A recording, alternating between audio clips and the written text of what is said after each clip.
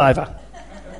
If you've got a Bible there, turn with me to Acts chapter 1, verse 8. You may not need to, because I'm pretty sure you're pre-schooled in this verse. Acts 1:8. Acts 1:8 says this. Jesus, speaking to his disciples, he made special mention to them and said, you know what, I have to go to my Father. And when I go to my Father, I'm going to send the Holy Spirit. And there are several passages in the Bible that show us how urgent this desire was for Jesus. There was something extremely significant about the Holy Spirit coming. When Jesus hung on the cross, he said these three words. He said, it's finished. In other words, my involvement here, the job that I was sent to do is now over. I was sent to die on a cross. I was sent to be that lamb without blemish, that lamb without spot. I was sent to be that perfect sinless sacrifice that you and I can't be. And when Jesus died on the cross, he said it's finished. In other words, everything that needs to be done for us to step back into relationship with God has been completed. There's nothing else that needs to happen for us to have right relationship with God now, other than us accepting by faith what Jesus did was for us. We're left with a situation where we either go, no, it's okay, I'll stand before God one day by myself, and I'll take my chances. And hopefully I was good enough. Or we can go, you know what, I know I'll never be good enough, so I accept the death, the burial, the resurrection of Jesus as if it was me. I accept his death as him paying the price for what I've done wrong. And Jesus said it's finished. And then he went on up to the Father. There's this interesting verse in John, the end of John, where Jesus is resurrected and Mary sees the resurrected Jesus, but she sees him as a gardener. You know the story? She goes to the tomb and there's a gardener there. And she says to this gardener, what have you done with his body? Tell me. And the gardener says, who are you seeking? And she goes, I'm seeking Jesus and so on. And then then Jesus says to her, Mary, Mary. And her eyes are opened up and she sees, hang on, this, what I thought was a gardener, it's actually Jesus. It's funny how God sometimes reveals himself to us in the most simple, insignificant of ways. He looked like a gardener, and sometimes God comes to us just like in the body of your neighbour, or sometimes he'll come to you through the word of a child that might come and say, Daddy, you never have any time with me, or a wife that might come and say, you don't listen to me, or a husband who might say, can I go fishing? And then she rebukes it as being the devil. But sometimes God reveals himself to us in the most simple, unassuming of ways. But then he opens her eyes and she sees that it's him. And Jesus says this to her. He says, Mary, don't cling to me, for I have to go to the Father. Don't cling to me. Don't hold on to me. Here's Mary, after the resurrection of Christ, grabbing onto Jesus, holding him, wanting to not let him go. But he's saying, no, you've got to let me go now, because if I don't go to the Father, the Holy Spirit won't come. In other words, it's not me now that's going to be physically on earth anymore, walking with you, guiding you, leading you, teaching you like I was before the cross. Now I'm going to go to my Father and the Holy Spirit's going to come and he's going to continue the work that I've been doing in your life and through your life. So you need to let me go. And you need to let the Holy Spirit come and do what the Holy Spirit wants to do. I read that verse in the Greek, and where it says, "Don't cling to me," it's literally, "Don't touch me." I thought, gee, that's heavy, isn't it? Jesus saying to Mary, "Don't touch me." But the point he's making is this: that Mary, there's a transition taking place at this time. What I've done is finished. I died for the sins of mankind. I'm one person. Imagine if Jesus was still here. Unless you were sitting in the church this morning where he was speaking, you wouldn't hear a single thing from God. But he said, no, I'm going to go and I'm going to send my Spirit. And instead of there being one Jesus, so to speak, walking around the world, there are now literally millions of people who are walking, carrying the Spirit of God, who are able to walk out into the world and do what Jesus did. Jesus said when the Spirit comes, he says you'll receive power. Acts 1:8. When the Holy Spirit comes, you'll receive power when the Holy Spirit comes upon you, and you'll be witnesses. I was reading this week, some of you probably have seen it this week too, that American missionary that was killed in the Sentinelese Islands. You've been following that story. I don't know the background of the guy. I don't know.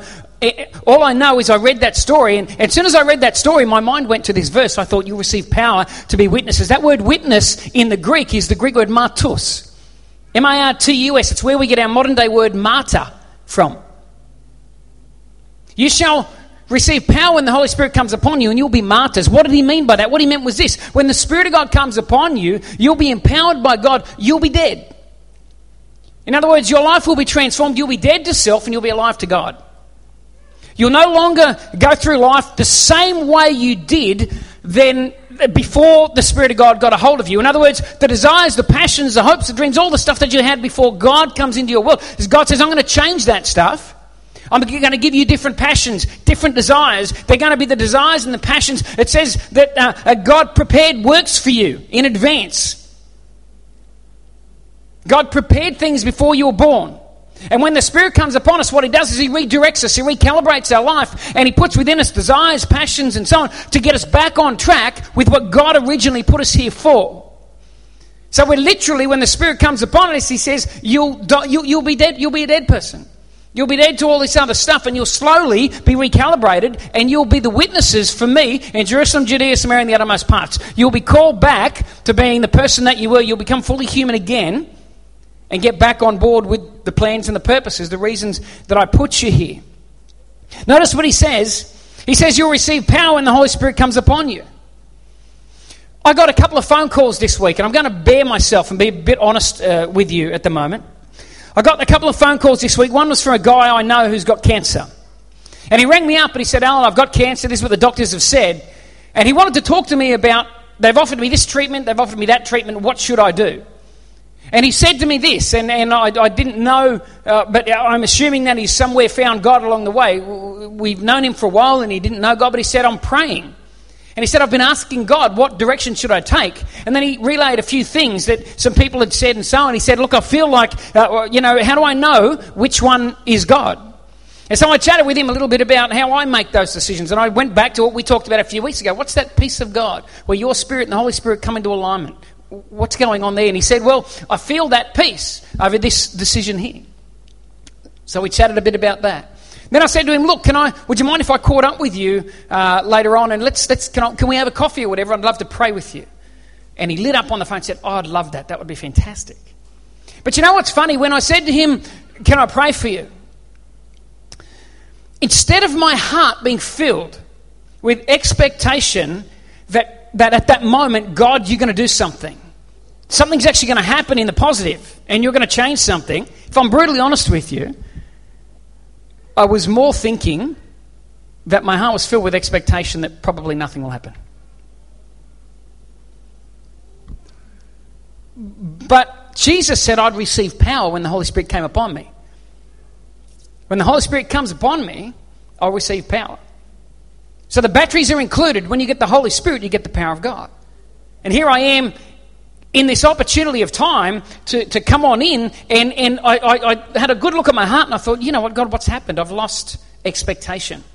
Once upon a time, I would have, when we lived in Brisbane, I used to get phone calls from people that I didn't even know, that just heard about me through other people and through other churches, and they'd ring me up. This person's in the hospital, can you go pray for them? And I'd go and pray for them and people would be healed. I'd see healings and miracles and things happen. Nothing to do with me. I'm just me. But I had this expectation, this faith that God could do things that were well beyond what I could do in the natural. And I'd put myself in those spaces and I didn't care if I looked like a fool, didn't care if people laughed at me, didn't care. I just knew if I put myself in that faith space, God would do something. And here I am on the phone, and when I hung up the phone, I thought, you know what? I'm actually expecting to pray for him and see nothing. It's not where God wants me to be. About an hour later, I get another phone call from another guy. He rings me up and he says, look, my son is having problems. And this guy, I used to know him 10 years back. He says, I was going through my phone. Who can I call to talk to my son? And I came across your name and I thought you. He's suicidal. His wife's left him. He's got a few kids. He's got a gun. He's just told me he's going to kill the whole family and then kill himself. I've talked him out of killing everyone else, but I don't think he's going to make it through the day. Would you ring him up? So I ring up this guy to have a chat with him. He doesn't answer his phone. So then I send him a text message, just not wanting to freak him out. Hi, I got a call from your dad. And I press send. But if I'm brutally honest, when I examined my heart, I thought, okay, let's say he picks up that phone and I get to have a conversation with him. Do I have faith to believe that the words that come out of my mouth are going to make a difference in his life? Something I'm going to say is going to impact him to the point of positive change. Or am I expecting that I'll have a conversation with a stranger and nothing's really going to happen? And if I'm brutally honest with you, when I sat back and thought about it, I thought, you know what? I feel like I'm going to talk to this guy, but nothing's going to happen. And I suddenly thought, where's this faith gone, God? Where's this sense of expectation that, God, you not only want to do great things, but you can do great things through ordinary people like us? You know, in the book of Daniel, there's this verse. It says, those who know their God will do great exploits. Those who know their God will do great exploits. And I sat back and I thought, well, God, I know you, but I have no expectation anymore, or very low expectation, of any great exploit happening. I've got things in my life that I struggle with, that I battle with. Things that I know that God would want me to deal with. And if I sit back and look at it, I think, do I have faith anymore? Is there any expectation in my heart anymore that the Holy Spirit will help me to break free of those things? And if I'm brutally honest, the expectation level has dropped over time. And then I go back and I read Acts 1:8. You shall receive power when the Holy Spirit comes upon you. And I feel like, Lord, I read that and I see that. But somewhere along the line, the expectation level that that's me is dropped. I wonder where your expectation level is at today. Not just for here. I'm not just talking about what happens in a church meeting for an hour and a half. Now, this is the smallest part of your week. This is not the make or break of your Christian faith. Okay? I like what A.W. Tozer said about the church. He said the church is a refueling station. He said where you pull up your car, you put the Bowser in and you fill it up with fuel and then you shoot off out there for the rest of the journey. He said you keep coming back and get refueled, but you go back out to the journey. That's what church is for me. That's what this hour and a half is. It's to get together. I don't have any other context in my life where I get together with a bunch of people that have like-minded faith, that are believing God, that will encourage me in the Word of God and encourage me in my faith. The rest of my context out there in the world is not necessarily like this. So I love church. I love gathering together. I love the environment, the feel. I love chatting to people, you know. But what happens out there? What happens with my life when I'm out there? And I realised this week that, you know what, I'm getting more and more opportunity to step into these spaces where God wants to do something. But my expectation level is low and getting lower. And I thought, God, do something in my heart, Lord, because I don't think this is the way that it's meant to be. I don't think that God wants me to have such low expectation in terms of what he wants to do in my life and in terms of what he wants to do through my life. See, I think we've settled for really low expectations as a church in the West. You know, we just need the right sound systems and the lights and the bells, the whistles, the nice buildings, all that stuff. If we can get that, then we're cranking. We're really pumping, you know, we're making a difference. No, we're not. We've just got a building. And buildings cost money. But what's happening out there this morning? What's happening throughout the rest of this week? What's happening when that person rings you up and says, I've got a problem? Are you diving into it with expectation and faith, going, well, I'm filled with power by the Spirit of God, and I've got something to bring to that space, to bring healing, to bring power, to bring answers. I've got that on the inside. It's not an arrogance, but it's a confidence in the work and power of the Holy Spirit in your life. Do we have that? Do we carry that out there into the rest of the week?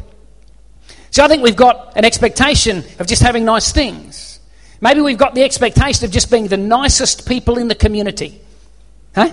We are the nicest people in our community because we don't drink, we don't take drugs, we don't dance, you know, we don't, you know, old Baptist thing here. We don't dance, what is it? We don't drink, dance or chew or go with people who do or something like that, you know. We're good. You can trust us. We'll give you our word. We'll be on time. We're punctual. We're all these things. That's what we are. We're just nice people. That's the expectation level is this. Lord, I come to you. Now make me a really, really nice person. So when I go out there, the world will look at me and say, wow, what a nice person. And we settle for being the nicest person. When we find out somebody's not nice, we're so shocked, aren't we? When we realise, what? You get angry? My goodness. You should deal with that. What? You rouse on your husband when he wants to go fishing? My goodness. You need to calm down, girl. Snap. When people aren't good. Because we've lowered this, we created this expectation where it's just about being good. But don't you feel like we're called to more than that? Don't you feel like when Jesus said you'll receive power when the Holy Spirit comes upon you and you'll be witnesses to me, do you feel like what he meant was you're just going to be really good? You're going to be really nice people. That's the expectation I want you to have when the Spirit comes upon you. We've lowered the expectation. We just want to be social welfare advocates. Now, I've got nothing against social welfare. Let's help the poor. Let's do all that stuff. But here's my belief. My belief is very simple. I can clothe the naked. They can die without Christ and end up in the same eternity as a person with clothing who denies Christ. That's just my opinion. That's just what I believe. I can feed the hungry and put a full food a feed in your belly. But if you still die without hearing the goodness of Jesus, if you still die without bowing to the cross, you'll end up in the same place as a person with a full belly who denies it. That's just my belief. That's just what I believe. So there's something more important for us as a church than just being social welfare advocates. We need to be doing that stuff. We need to be, but there's something more. I don't think when Jesus said you'll receive power, that he said you'll just be really good people and you'll take care of all the social needs of the world. I think he meant something more than that. And I look at this guy, this missionary, who went on that island, and you read excerpts of his diary. He kind of knew that he was going to die. He tried to set foot the day before. They shot an arrow at him. Guess what it did? It went into his Bible. It landed in his Bible. He backed up and got back on the boat and disappeared. These Sentinelese people are completely unreached. They're Stone Age. They're still living with sticks and stones and making fire. And they're protected by the Indian government. Nobody goes there. They're so protected that these guys, the next day he went back, believing God called him. He wrote in his diary, I'll probably die. I don't want to die, but I could possibly die. But I really believe that these people need to hear about Jesus. So he got off the boat the second day. As soon as his feet hit the sand, the boat drivers that took him over, they said a flurry of arrows hit him and he died. The natives dragged off his body. They're so protected that no one will even be tried for his murder. That's how protected this Stone Age tribe is. Authorities are trying to get his body back. They can't. This is how unreached this people group is, you know. Reminded me of what Jesus said. You know, Jesus said, all these things are going to happen. There's going to be signs in the earth, signs, all this. And then he said this. He said, and this gospel will be preached to the ends of the earth, and then the end will come. The very last thing that's going to happen before Jesus returns is everyone's going to hear, and look, bang in the news, there's an island that doesn't know. Everyone hasn't been reached yet, and I'm sure they're not the only ones. Okay? But I'm thinking about that guy, and I'm thinking, man, that's what I'm thinking about when I'm thinking about the power of God upon me. Not that I'm saying we should go out there and get shot with arrows, all right? What I'm saying is he's a man that was dead to himself and alive to God, and it didn't matter. He went out there and he did what he had to do. See, I believe this. I believe that martyrs don't feel any pain. That's my belief. I believe when people die for the cause of Christ, I believe that there's a grace that comes upon them, a little bit like Stephen in Acts chapter 7 when he's getting stoned, and the Bible says as they're throwing stones, he says, look, I see Jesus right there. I believe there's a grace upon those people, and they don't feel nothing. He was looking at Jesus. He wasn't feeling the stones. There's a grace upon that. But I look at that and I go, you know what? That's the kind of thing that the Holy Spirit does in our life. That to me is the power of God at work. Here's a man that was prepared to sacrifice his own life to take Jesus to the rest of the world. And yet I'm sitting here wanting to pray for somebody at work maybe, and I'm scared they might think I'm a loony. But this guy would cop arrows for his faith. I don't want to cop a little bit of, you're a weird Jesus freak, aren't you? You're a bit of a nutcase, aren't you? I'm scared of that. None of that's going to kill me. You receive power when the Holy Spirit comes upon you. In Acts chapter 5, verse 13, it says, yet none of the rest dared join them, but the people esteemed them highly. This is speaking of the church. Then it goes on in verse 14 and 15 and 16. And it says that there were healings, signs, wonders, miracles. The power of God was flying. And in the midst of this kind of a church, the people outside the church looked upon them and said, wow, there's something about them. We're not going to touch them. We don't get it, but we esteem them. We lift them up. And so they wouldn't join them because of the power of God that was flowing through this group of people. I know there are people today who won't come to church this morning in our community. It's certainly not because they esteem us. It's certainly not because they go, wow, there's something going on there. We don't get it and it's so holy we're not going to touch it. That's not why they don't come to church. I wish it was, but it's not. They've got other reasons why they don't come. They see too much garbage on the news, read too many newspaper articles, twisted and turned. But it's certainly not because they look at us and go, well, we really respect that space they're living in. We don't get it and we won't touch it. But they don't come for other reasons. You receive power when the Holy Spirit comes upon you. You know what? I think we live with this low expectation because we just don't get it. We don't understand that the Holy Spirit inside of us has that much power. We don't understand the possibilities and the opportunities that are open to us. When we lived in Brisbane, we lived in a place called Pascoe Street in Mitchelton in Brisbane.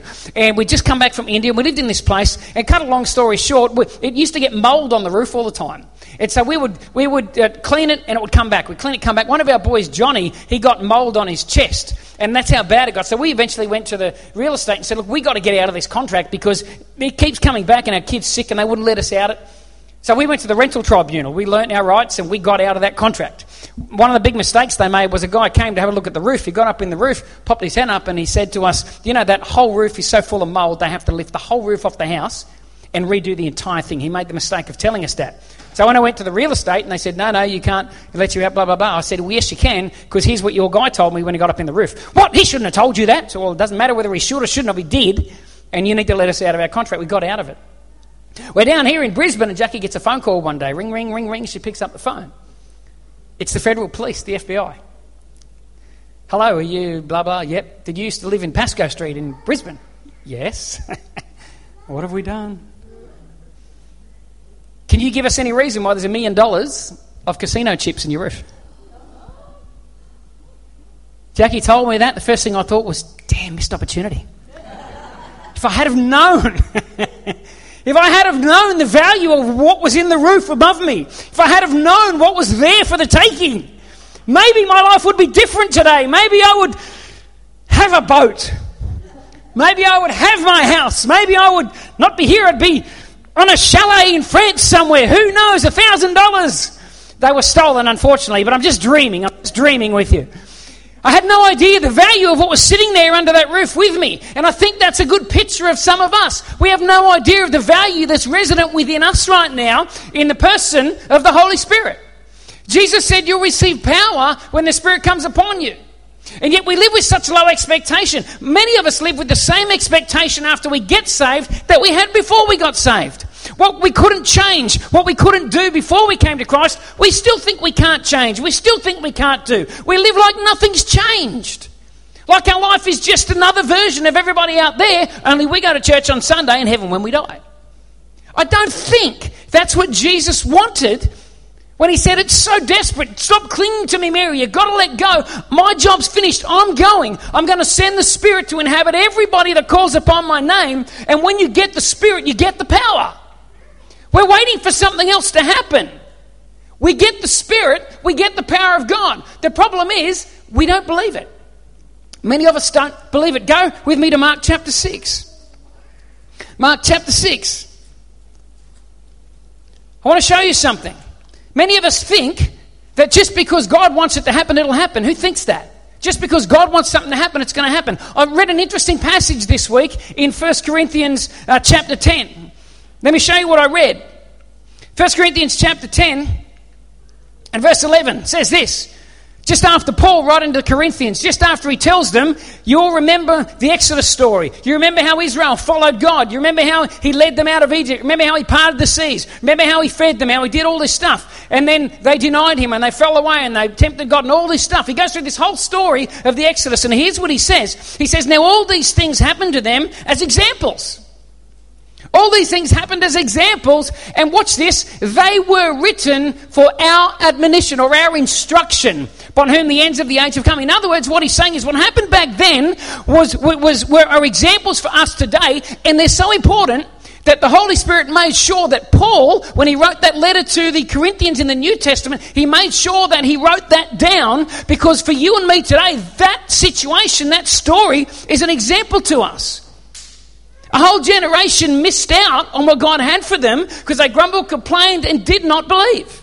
So they missed out on what God had. You see, God always gets his way, always. But God is patient. And if he's got to wait for another generation, he'll do it. He will do it. He will let you wander around. He will plant a church. He will call people together. He will say, this is why you're here. This is what I have for you. And we go, that's awesome, fantastic. We begin the journey all excited. Then we go, hang on, I'm really happy now. I've got my building. I've got my sound system, a great screen up there. Look, we've got LED lights now. Less power than those big suckers over there. We've got nice chairs. The carpet's beautiful. Thank you, Daniel. We've got aircon now. We've almost made it. What else? We only need a couple of little things and we have made it. We're a church. Woo! But I sit back and I go, but God, where's the power? Where's the power? And you know what I think? God sits back and goes, well, it's resident in you. Where's the expectation? Where's the faith? Where's the desire to see this? Where's the reality in the embracing of what's in you and what I've done for you? Where's the people who will be martyrs? Where are the people dead enough to themselves to say, can I pray for you? Dead enough to themselves to say, can I speak to you? Dead enough to themselves to say, can I help you? Where are the people who realise that what I've done for them is not just save them so that when they die they go to another place, but I've saved them, I've filled them with my Spirit for now. You don't need the Holy Spirit power when you get to heaven. There'll be no sickness, no disease, no crying. There'll be no pain. There'll be none of that. That's when we get there. It's for now. The Spirit of God's upon us now. Here's what happens in Mark chapter 6, and this is amazing. Mark chapter 6, we all know the stories. Jesus goes to his own hometown of Nazareth. Starting in verse 3, he goes in there and he teaches and they're all amazed. And here's what they do. They say, is this not Mary? Is this not the carpenter, the son of Mary, and the brother of James, Joseph, Judas, and Simon? Are they not his sisters here with us? So they were offended at him. Verse 4, but Jesus said to them, prophet's not without honour except in his own home country, among his own relatives, and so on. Verse 5, now watch this. He could do no mighty work there. Didn't say he didn't want to. Nowhere does it indicate he didn't want to do something. He says he could not do any mighty work there, except he laid his hands on a few sick people and healed them. And he marvelled because of their unbelief. I think we're a twisted world, because I'll tell you what, right now, in the Western church, if someone laid hands on someone and saw a few minor, and in the Greek it means a few minor ailments, like a sore toe and a headache. Mate, we see that happen in church, we would think it's revival. We are so devoid of the power of God in many places now, we would call that revival. And the guy that did it would be writing books, selling CDs, and touring around the world talking about the migraine he healed one day when he laid his finger on somebody. And we would put him up on a pedestal. We would think this guy's abnormal. When God's up there in heaven going, hang on a second, you're missing the point. That should be normal. That's what I've called my church to. That's what I've called my people to. Once upon a time, way back in the book of Acts, that was so normal that the society esteemed them and went, wow, geez, we don't want to touch that because something's going on there, and they used to bring sick people so that just the shadow of one of the disciples would go past them. They would bring handkerchiefs and pray. Like, some of these things are a bit out there and they seem a bit weird, yet it's written here. Now here's what amazes me about this story. There's God wanting to do something and he couldn't. Why? Because of the unbelief of the people. Because of the expectation level of the people, the very power of the Holy Spirit was halted. Because of man's expectations. Where's your faith level at today? For God to do what he wants to do in you. And also, where's your faith level for what he wants to do through you? Are you like me? When opportunity presents itself, you look at that space and you go, I'm going to step into that space. But even if I step into that space, I have no expectation that anything's going to happen. Well, guess what? That expectation has the ability to stop what God wants to do. Jesus wanted to heal people. He could only heal a few minor ailments. And he was amazed at their unbelief. These things are written for our examples in Corinthians. These things were written for our examples about a generation that walked in what God had for them, but fell and missed out on reaching the destination because of what? Unbelief. I think about myself and I think about our church and I go, God, don't let us be a group of people that just settle with low expectations of this. Oh, we're Christians, we gather, we've got nice people here, it's all great. I want to see the power of God at work. I want people to walk in here that don't know God, and I want them to feel the presence of God. I want them to say, you know what, I don't get it, but there's just something about that place. There's something about those people. I want to be able to talk to guys like this man that wants to take a gun and shoot his wife. And I want to talk to him and know and believe that the Holy Spirit will speak through me words of life, words of healing, words of restoration to him. I want to know that when I go to my friend's place and I lay hands on him and I pray, I want to pray for him with an expectation level that says, God, I want you can heal this guy, and I want to release healing, and I want to see God do something. So here's the problem with unbelief. If unbelief can stop Jesus from doing what he wants to do in that situation, then here's what happened. Unbelief made the decision, not God. Unbelief made the decision not to heal. God didn't make the decision not to heal when Jesus went to Nazareth. Jesus wanted to heal. Unbelief made the decision. Faith is about giving God permission to make the decision. Faith is about, God, I'm creating a space here, a faith space where you make your mind up. You decide, God. Nowhere in the Bible did Jesus ever rebuke anyone for too much faith. But I can show you passages where he had a word to people with too little. These guys, the Bible says they were offended at him. They were offended at Jesus. And because of their offence, their faith level just went straight down through the roof. Just in closing, maybe for some of us, we need to raise our expectation levels a little bit. Maybe we need to believe God again for things. You know, for the people at Nazareth, it was offence because they were offended at Jesus. We knew who Jesus was, so we didn't expect him to do anything. He used to play with our kids. We knew his parents, so we got no expectation. Hey, God can speak through a donkey. God can touch you in your bed at night. If God wanted to, one of those pieces of cake could jump up and preach to us right now. That's the reality. If he can make a universe, that can happen. I'm not saying he's going to do it. And maybe some of you have seen that, but maybe you should think about what you're on before you saw that. Point being, God can do that sort of stuff. God is God. Amen? Where's our expectation level at? These guys, because of offence, their expectation level was down. Maybe yours is down because of a lack of understanding. For some of us, a lack of understanding brings our expectation level down. Well, you need to get into the Word of God. You need to find out, what does God say about life here on earth? What does he say about sickness? What does he say about offence? What does he say about being oppressed of the end? What does he say about the situations of life? What does he say about poverty? What does he say about hunger? What does he say about these things? Let's get into the Word of God. That's what Jesus did in Nazareth when he marvelled at their unbelief. The very next verse says this: then he went about the villages in a circuit teaching. Because he realised they've got unbelief, I need to teach. And maybe for some of us, our lack of expectation is because we need to get into the Word of God and see what it says about some of these things so we can raise our expectation. And realise that, you know what, the power of God is in us for a reason. Life can be different. Sometimes for some of us, other people have killed their expectation. Maybe you've gotten passionate about things. Maybe you're the guy that wanted to pray for everything with 2 legs and a heartbeat. And people just said, tone it down, calm it down. Well, again, I'll say to you, I don't see Jesus telling those people to calm down so much, but I do see Jesus saying to the others, why don't you tone it up a little bit? Pray for someone, do something, for goodness sake. Show the world that your faith means something to you. Show the world, show me that you have some semblance of expectation, that I'm real, and that I am the guy that created the universe and said, let there be, and there was. Just show some semblance that you understand that when you got the Spirit of God, you got power. A supernatural, dunamis, dynamite type power on the inside of you that's given to you for a purpose. Don't wait till you die, you won't need it, then you need it now. Start moving with it, start using it. Maybe for others, your expectation level has gone down because you haven't seen things happen. Last week we sadly announced that Michelle passed away. We've been praying for Michelle and her cancer. Now, she had a greater miracle. She gave her heart to Christ. She reconnected with God about a week or so before she went into eternity. So I know that she's up there in eternity now and she's with God. That's a greater miracle.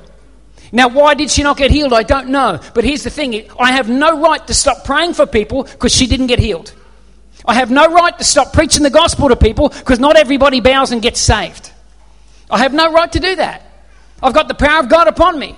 I'll keep praying for cancer people. I'll keep praying for the sick, even though it might not happen every time. It doesn't matter. John Wimber, who started the Vineyard Church movement, John Wimber said that he got this revelation of healing one day, and so he started opening up the front every Sunday. If you're sick, come forward. And his people would get up by the droves and come forward, and they'd pray week after week after week, and nobody got healed. No one was changed. He said he prayed for over 1,000 people in their church service before they saw the first healing.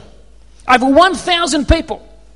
Over 1,000 people getting up, showing faith after faith after faith.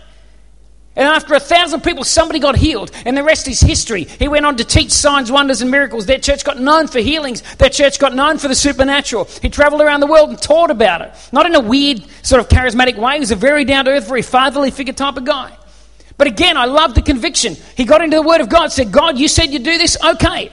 It didn't happen, I don't care. God still said. Didn't happen, I don't care. God still said. Didn't happen, I don't care. God still said. I'll make space and I'll keep going and going and going and going and going until I see God do what he wants to do. And that's the attitude. That's that attitude of faith that we need to have. We need to raise our expectations because God's got more. I took Caleb to a football game years ago when I bought some tickets when he was a little kid. I picked him up from school. I'll finish with this story. I picked him up from school one day, and he was so adamant that he wanted to go home and sit on the lounge in our house and watch the Bulldogs versus the Cowboys. His team was the Bulldogs back then. No, he doesn't support them anymore. He's had about 7 teams since. But he was supporting the Bulldogs back then. And he was so looking forward to coming home that day, Friday night football, watching that game. Me and Jackie, behind the scenes, we come up with another plan. We went and bought 2 tickets, one for me, one for him, and I was going to take him to the game. It was being played at the Gold Coast. And so anyway, I went to the school and I picked him up, and I got there early. I said, got the teachers, can you get Caleb? He came out and said, what's up? I said, I've got a meeting at the Gold Coast. You have to come with me, mate, because Mum's busy and she can't pick you up after school. And I could see in his face, he's going, hang on a second, hang on. But I want to watch the football. But being the good kid he was, he went, okay, Dad. He jumps in the car with me, we drive along, we're getting up towards the Gold Coast. And we're driving along the highway and I turned off towards near Rabina there where the ground was. And he goes, sorry, it was Carrara, I think, back then when they first started. I turned off the highway, and I'm turned off the highway and I'm heading down this road, and you see and he looks across, goes, oh, Dad, look at that, is that the grounds? I said, yeah, that's where the game's been played at, mate. And he goes, oh, okay. He still didn't get it. So I kept driving past one street, then I turned down another street and went, hey, why don't we see if we can get a bit closer to it and have a look and see what it looks like? He said, yeah, okay. So I drove a bit closer, and he's just still not getting it. And then I end up going, why don't we go into the actual car park and see if we can get out and have a bit of a look. And there's a guy there with this thing directing cars in. And I turned in, and he still didn't get it. I parked the car, I turned the engine off, and he still didn't get it. I got out of the car and said, let's get out and have a bit of a look around. And he still didn't get it. We got out of the car, and I said, hang on, go back to the glove box and can you get the envelope out of the glove box in the car? So he goes back, he opens up the glove box, he gets the envelope out, he comes over to me, hands it to me. And we're walking towards the gate, and he still doesn't get it. So I said, look, can you open that envelope, please? He opens up the envelope and he looks and he goes, Dad, that looks like 2 tickets to a football game. And he still didn't get it. He still didn't get it. I'm thinking, really, Lord, what have I done? What have I done wrong? I said, Caleb, we're going to the game. Are we going to the game? Yeah! Woo! So we went inside and we watched this football game. We had a fantastic time. We got to see all of his heroes up nice and close. Was impressed with how big their thighs and legs were and how small mine were as his dad. He pointed that out several times, but that's another story. Another moment of healing I need. But here's the thing. His highest expectation was to sit on a lounge and watch the game. That's his expectation. That's all he wanted. And you know what? I feel like if I translate that spiritually, that's probably where many of us are at. Our highest expectation is to sit on the couch and watch what God is doing. To sit on the lounge and watch from a distance and read the stories. And to know that over there or over here or somewhere, all these other places, other people, God's doing things. We might read the stories in magazines and so on like that. But our Father's going, come with me. Come with me. Because my highest is not that you sit on the lounge and you watch it. My highest is I want to take you there. I want to put you in the action. I want to take you to the ground. I want to give you a ticket. I want you to be up close and personal with what I'm doing. We need to raise our level of expectation. I'll leave you with this question. I've asked Luke to put it up on the board there for me.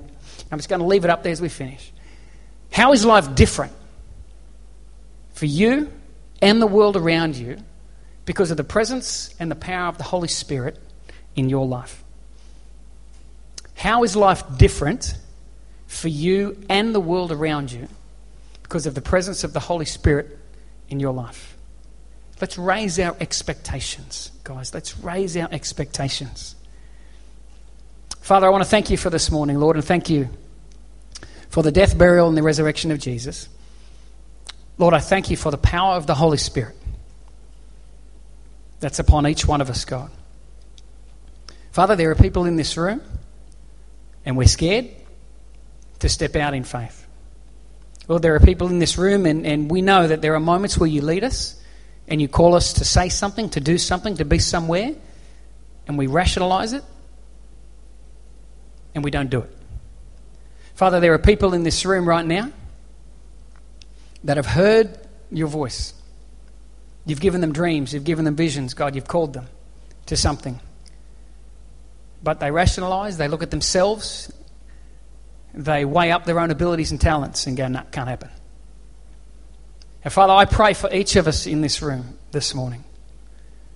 Holy Spirit, stir something up in our hearts. Lord, you said that when we receive the Holy Spirit, that we would receive power to be your witnesses here on planet Earth. God, you said our life would be different because you're in it. You said that when the Spirit of God came upon us, Jesus, you said that we would do the things you did, and we would do even greater things than that. Not because we're wonderful, but because you are in us and because you are with us. Father, raise the expectation level in our hearts. God, raise the expectation level. Stir faith in our hearts, God, to believe you for the supernatural, to believe you for the miraculous. God, put us in places, lead us to places where we need you, where if we don't trust you, where if you don't come through, then we're just going to fall on our face. God, challenge us, Lord. How many areas in our lives right now are we living in that space? Or are we just living within the confines of our own abilities and our own talents? Holy Spirit, stir us up, do something in the hearts of every person, God, whether they're here today or not, that calls himself a member of Arise. And Father, I pray in the next 7 days as we go from this place, God, give each one of us an opportunity to tell somebody about Jesus. Lord, somebody that doesn't know you. And we ask this in Jesus' name. Amen. Amen. Well, God bless. Have a great week. Again, we're going to wait up the front here. If anybody wants prayer for anything, we'd love to pray with you. Other than that, be fruitful, multiply, fill the earth, subdue it, be fruitful. As in, I'm not telling you what to do when you get home. I'm just saying, you know what I mean.